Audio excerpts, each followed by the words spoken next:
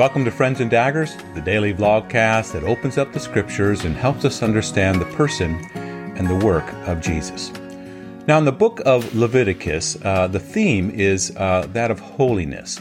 And you could look at it from two different ways. One is a active way, which is it is God who makes us holy. He is the acting agent. He is the one who gives to us the works of Messiah, the works of Jesus. And then you could say that we, in a passive way, receive then. We receive the works of Jesus. We receive the holiness of Jesus. And so we are made holy by God, and we receive the holiness of Jesus, the Messiah. Now, the covenant has been made with the people of Israel. God has said to them, I am the Lord your God who has brought you out of Egypt, out of the land of slavery. Now, in response to that, you are to love me and also love the neighbor.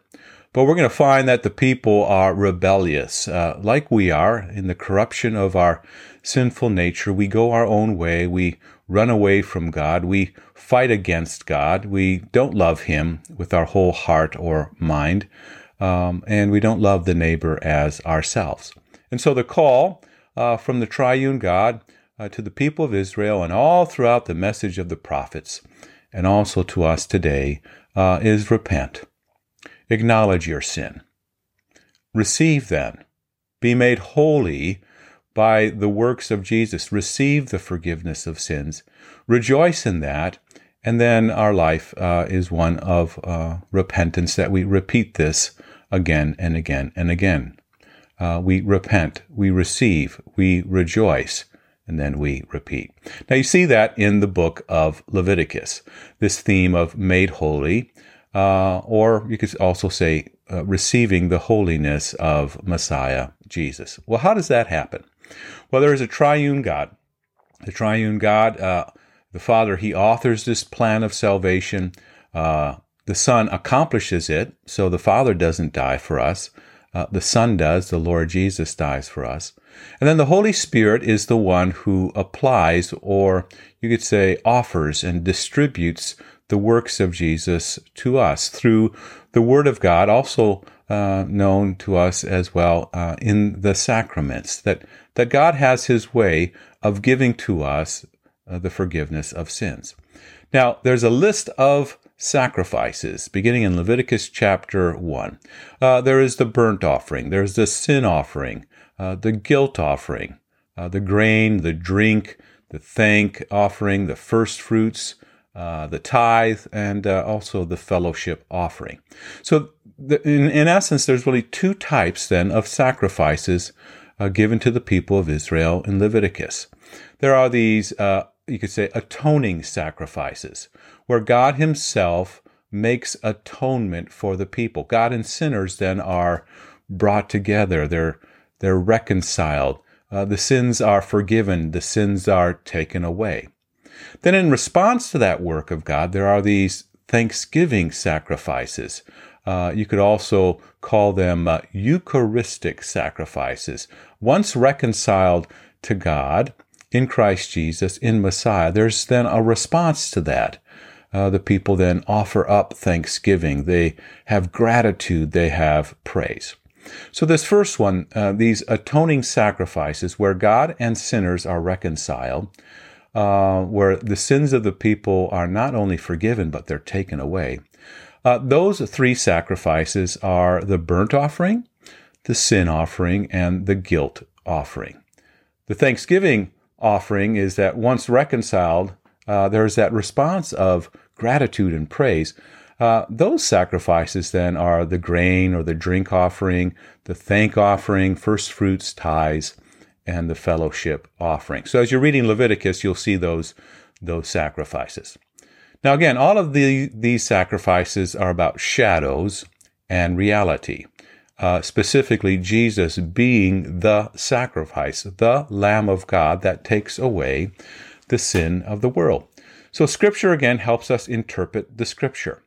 So in John chapter 1, John the Baptist sees Jesus coming toward him and he says, "Look, the Lamb of God that takes away the sin of the world.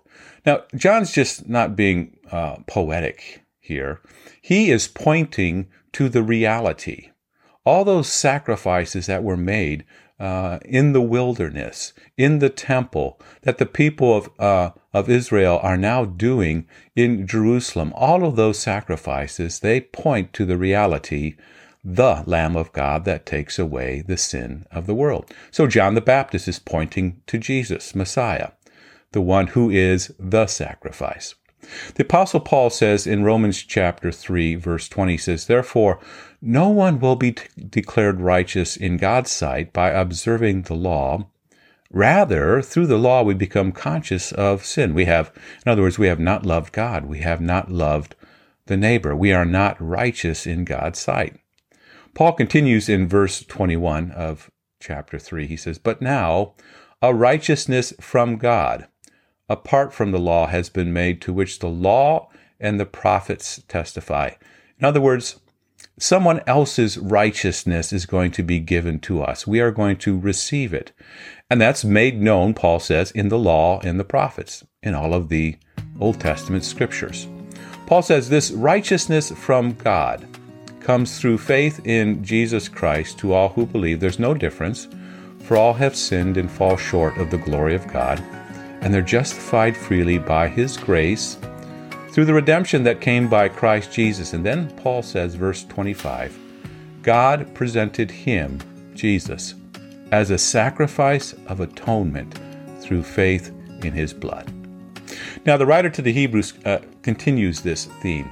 He says, day after day, every priest stands and performs his religious duties, and again they offer the same sacrifices, which can never take away sins. But then the writer says, verse 12, but when this priest had offered for all time one sacrifice for sins, he sat down at the right hand of God. So the high priest came to offer himself, who is the sacrifice. And when he did that, the text says he sat down. It is finished. The sacrifice has been offered. So again, two types of sacrifices. Atoning. This takes away sin, forgives sin. God and sinners are reconciled. And then the thanksgiving that comes after that. The book of Hebrews also speaks of this sacrifice of thanksgiving. In Hebrews 13, verse 11 says, the high priest carries the blood of animals into the most holy place as a sin offering. But the bodies are burned outside the camp, and so Jesus also suffered outside the city gate, and then this little phrase, to make the people holy through His own blood.